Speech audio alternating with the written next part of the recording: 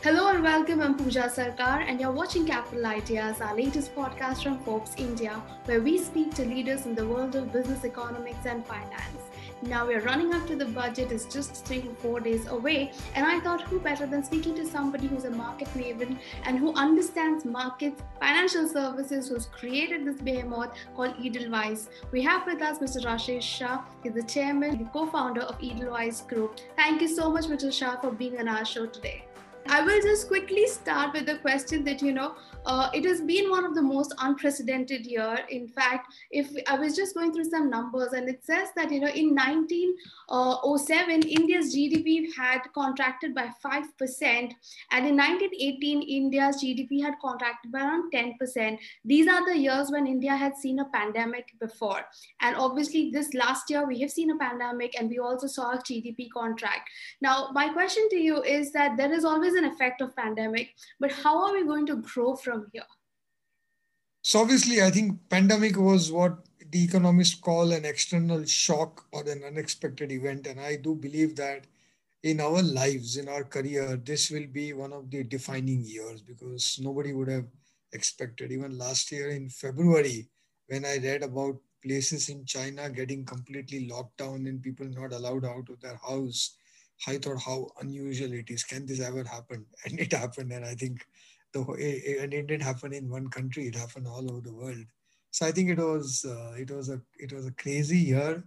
The good news is we all lived through it, and I think given the fear we had, given the panic that was there, I think the actual outcome has been a lot more handleable. It has created damage. I think in a way, and it's been a year where economy has slowed down, people have lost jobs, people have died, all that has happened, but it's not as bad as it could have been. And at the same time, as you said, we are at a stage where we have to be looking forward. I think this pandemic or 2020 is also a turning point in India's economy, and we can talk about it as we go along. But I think it is a long term turning point for the Indian economy.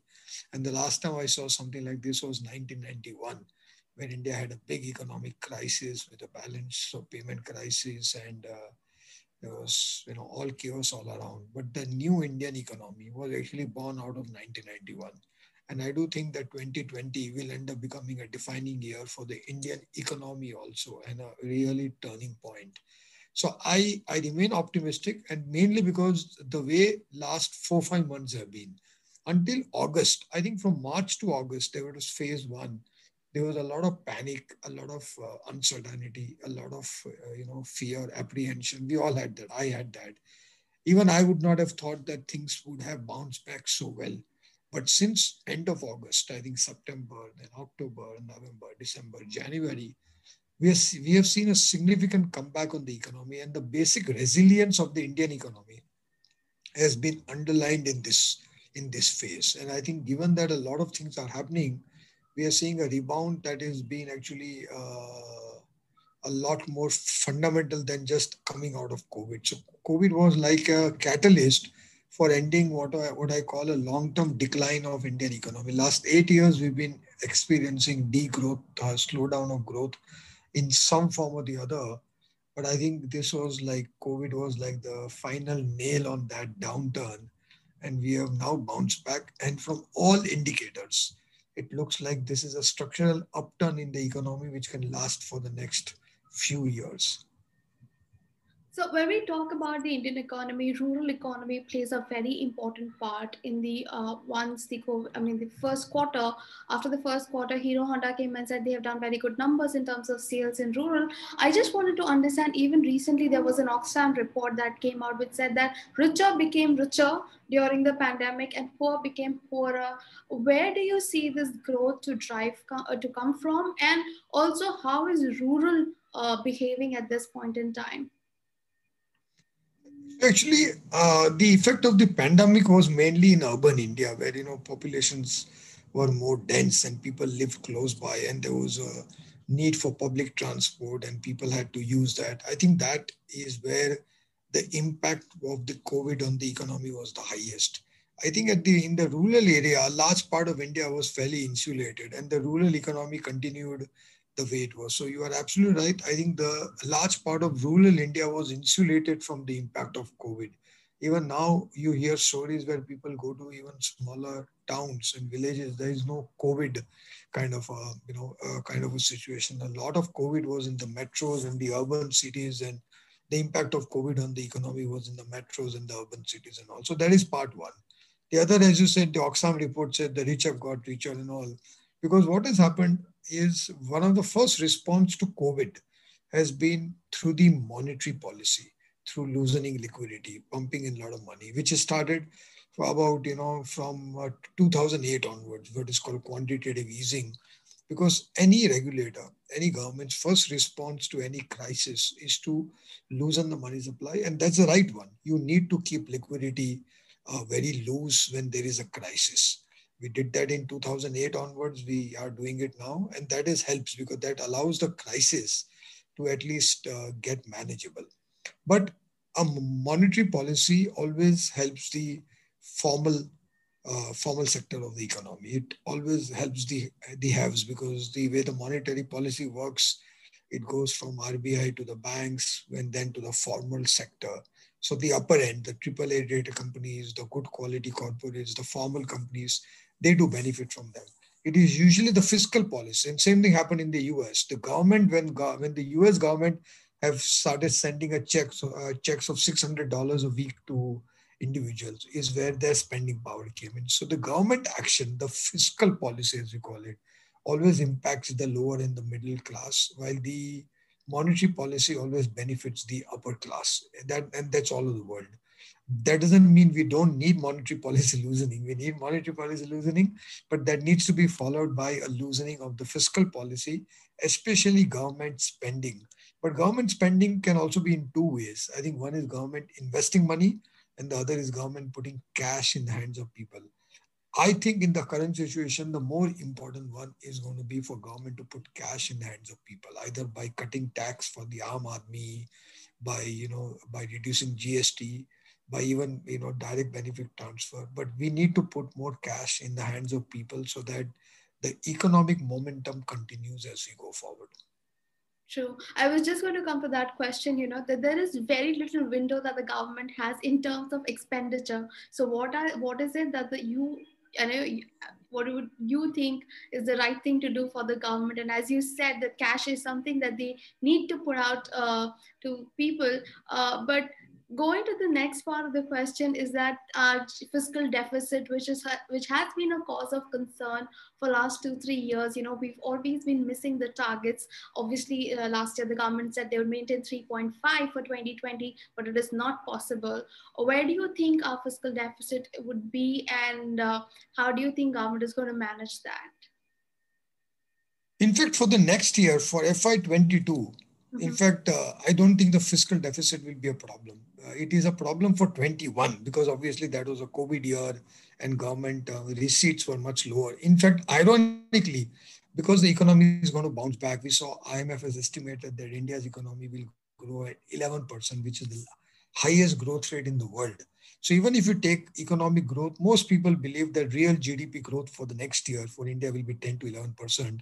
And if you add 4 to 5% inflation, the nominal GDP growth is going to be 15-16%, which is a lot, because if nothing else happens, government receipts will go by 15-16%. So government spending, government will have a lot of room. I think the fiscal deficit will be closer to 5.5 percentage points. Of course, the long-term target is to be at 3.5, or go under 3 also. That is what Indian government is committed. But I do think that that target of 3 and below will get postponed by a few years given the impact of COVID. And for FY22, when the finance minister presents the budget, we'll see 5.5% as a fiscal deficit, which I don't think will be unexpected. And I think government will not have a problem in raising resources for the next year. I think they might have problem in spending it, because as I said, if they spend it by giving money to the people, it's easier to spend. If they have to spend it by doing projects, government's own spending capacity is also limited. So government will not have a problem in the next year. I think on a long-term basis also for the next 4-5 years, the privatization will be one big revenue source for the government. And I do believe that even on that, from what you hear government officials saying, the finance minister saying, I do believe that there is going to be a major disinvestment drive that will go on. And fortunately, with easy liquidity conditions and capital easily available, a lot of government assets or disinvestment will happen in the next 4 5 years. I do think the government should announce a disinvestment target from now to 2024, and they should say that we will raise 14 to 15 lakh crores by one big disinvestment drive in this years. And I think this is the best time. The global liquidity is ample, interest rates are low, people are looking for good quality assets. So government pushing disinvestment will be another major source of revenue in the coming years. True. I was just going to come to the part on disinvestment that this year we managed to do only 18,000 crore, which is in fact one of the lowest in the last decade. How do you think the government is going to, go about the entire disinvestment process? Also, do you think that the government has been far more focused on trying to do M&A and strategic kind of sales than just going to the capital markets, because markets have been at their all-time high? Couldn't government have just gone ahead and done some share sale program and raised far more capital from the markets? See, I think we should be more maybe empathetic to government. The government has had different priorities. I do believe until September, October, they were fighting COVID and COVID related issues and the crisis that was there. The markets have been good for the last 3 4 months. Obviously, October onwards, markets have really been on a rampage. Government disinvestment has a lead time. It takes government at least a few months to get things off the ground. There is, BPCL going on, Air India is going on. So there are some things out there. But I do believe you are right. Government should now take this opportunity and say, in a structured manner, in a strategic manner, can we over the next 4 5 years sell, say, 10 to 15 lakh crores worth of assets? I think LIC, the LIC IPO disinvestment is also going along. Yes, COVID did take the government's attention away to other important things in the middle of the crisis. And hence I'm saying, and see, disinvestment is not a yearly thing because the market cycles are different. And hence government should set up a 4 year program that between now to 2024, we will try and sell, maybe be ambitious and say 20 lakh crores, and then go out and sell assets aggressively, sell companies aggressively to meet that target.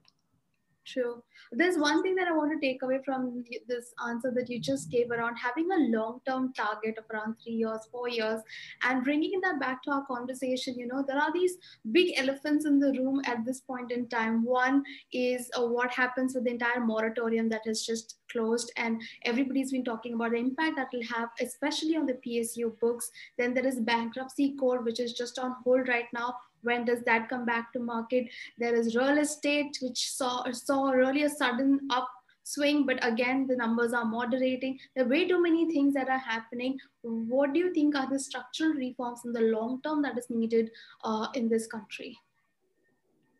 I think on the moratorium, because you asked a lot of questions in this, I think on the moratorium issue, I do think there'll be credit cost will go up. I think provisioning and credit cost for the banking sector will go up. I've always maintained that we should expect an additional 1 to 1.5% per year for the next 2 years as COVID-related, credit cost for the banks. I think most banks have raised equity; they're prepared for it. So as and when it happens, it won't be a surprise. Usually, I think markets and investors react to unpleasant, unexpected surprises.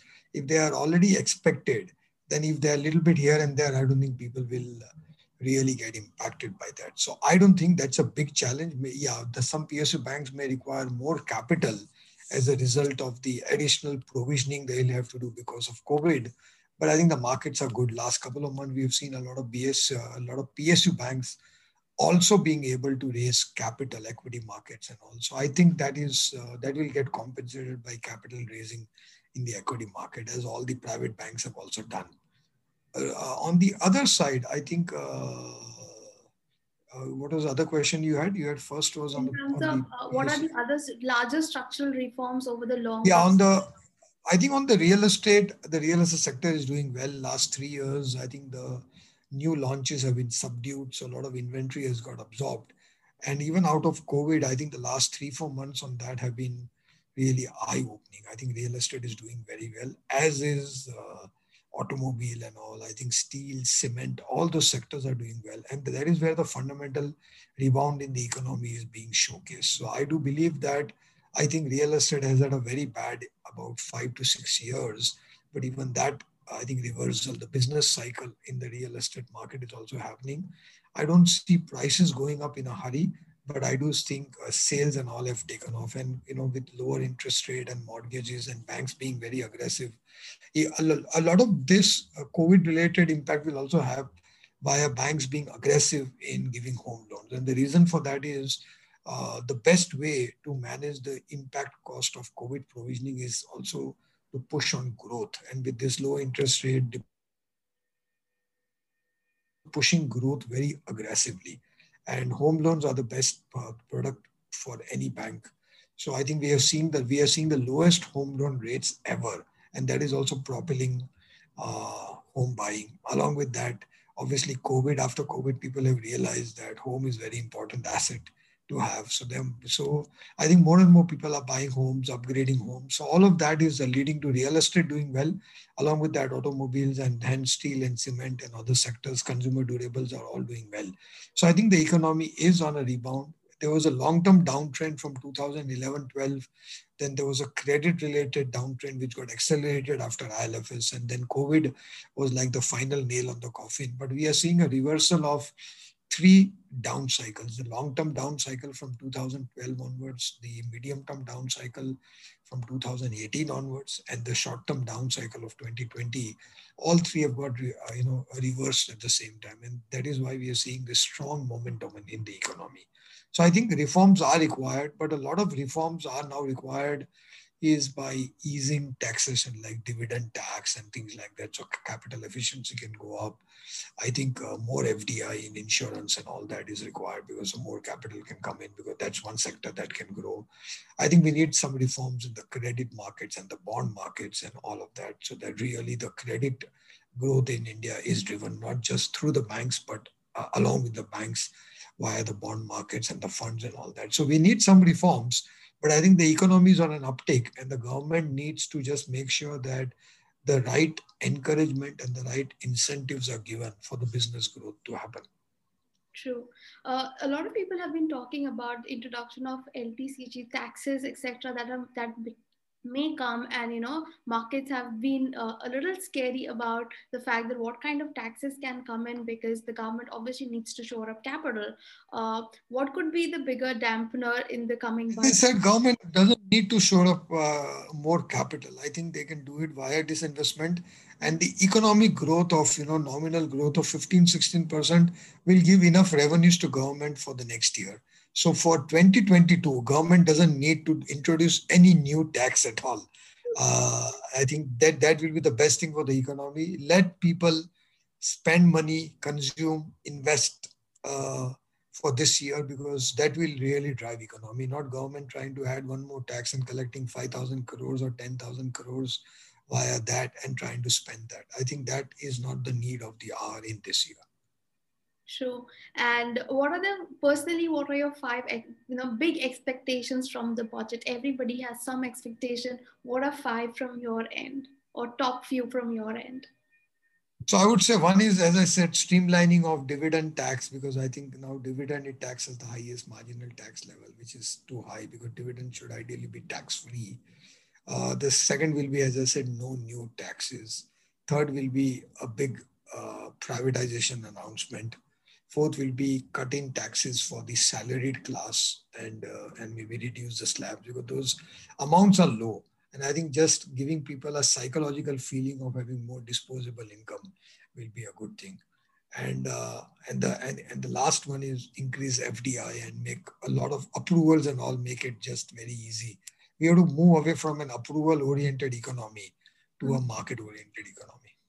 True. And to have you on the show and not ask you about capital markets would be a sin. Markets have been at an all-time high. Do you think the inflows will continue, or do you think that markets have now hit it hit its peak and that's why it's going to stay, or do you think it's going to come down? See, markets are always going to be volatile, and markets will always be volatile. So in the short term, anything anybody says, uh, uh, you cannot predict the market in the short term. On a medium term basis, I think if the Indian economic growth is coming back, corporate earnings are going to come back.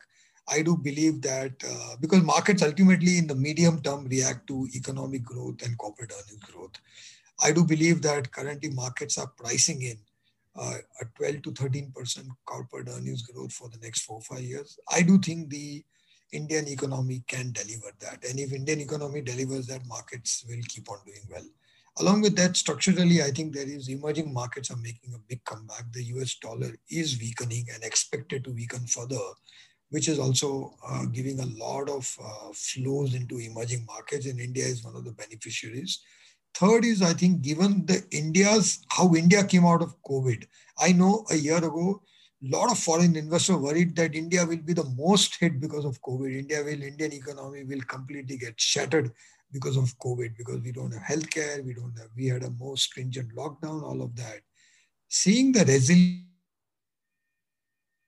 of India, I think that has given a lot of confidence and faith to the international investors in the Indian markets. And I think all equity markets are expensive everywhere. So when you look at Indian markets, you should look at it in context of other markets also.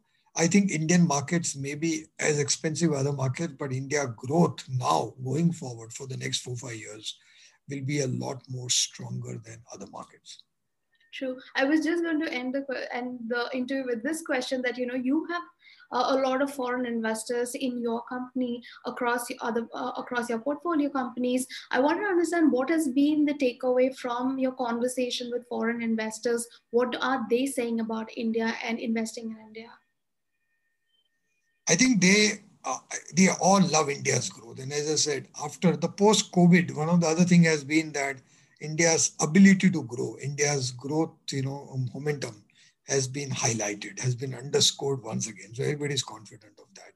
So I think overall they will continue to invest in India. They want to be in the Indian market. They just find India not an easy place to work with. I mean, there are all this, our tax laws and our all this other administrative nitty gritty is what tires people out.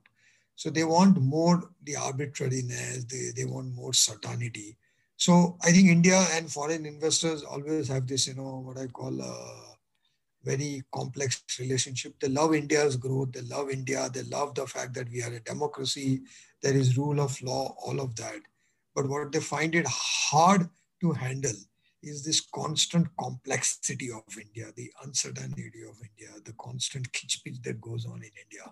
And that can be very tiring for investors. True. Thank you so much for your time today and hope you have a great day, sir. Take care.